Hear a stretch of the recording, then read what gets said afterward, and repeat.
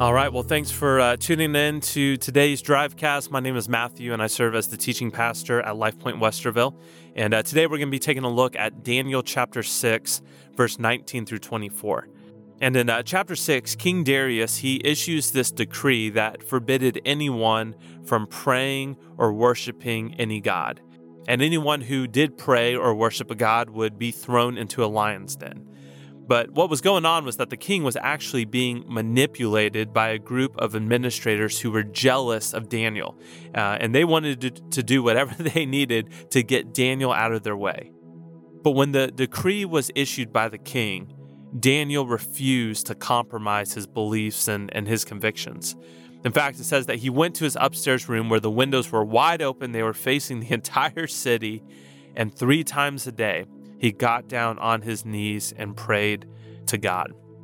And when the administrators, when they saw this, they went to the king immediately to have Daniel punished. But King Darius, he cared about Daniel. He loved Daniel. He didn't want to have him punished, but because of the decree that he issued, he was forced to throw Daniel into the lion's den. So Daniel, he's thrown into the lion's den. He's left there. And look what happens in verse 19. At the first light of dawn, the king got up and he hurried to the lion's den.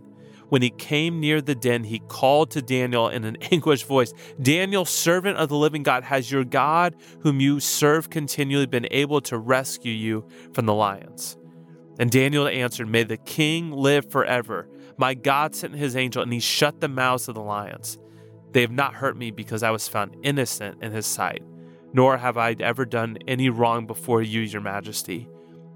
The king was overjoyed and gave orders to lift Daniel out of the den.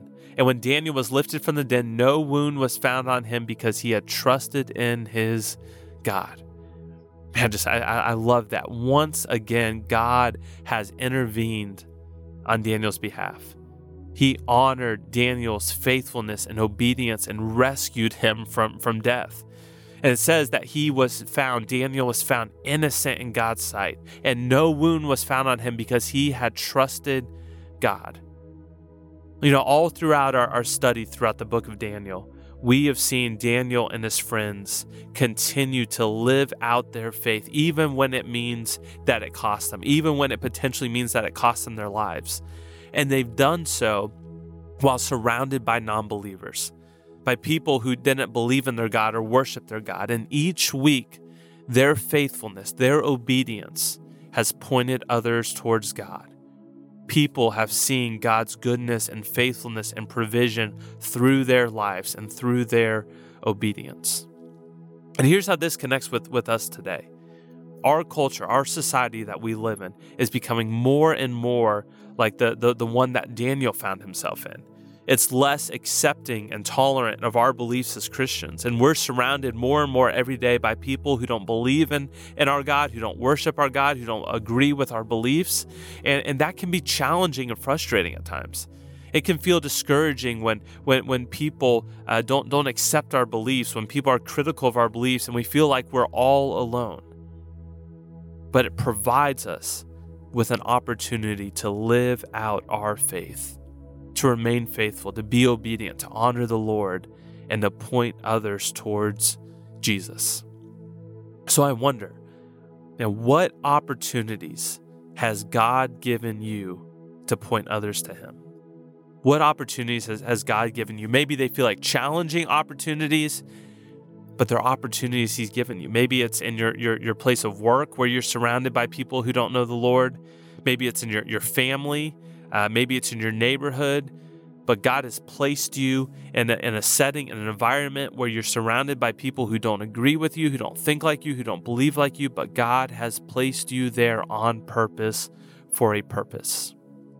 So my challenge, my encouragement to you today is this: let's be faithful to honor and obey the Lord, even if it costs us, because God will use our obedience and our faithfulness to point others to Him. So let me take a minute to pray for you, and then give you an opportunity to pray as well. So God, I ask today that you would give us just the boldness and the confidence to remain faithful and obedient to you. I know for many of us, we find ourselves in environments where it's tough to follow you. Where following you and trusting you may even impact us negatively. It may cost us. But God, help us to remain faithful. And thank you that you use our obedience, you use our faithfulness to point other people towards you. Jesus, we love you, and we pray all of this in your name. Amen.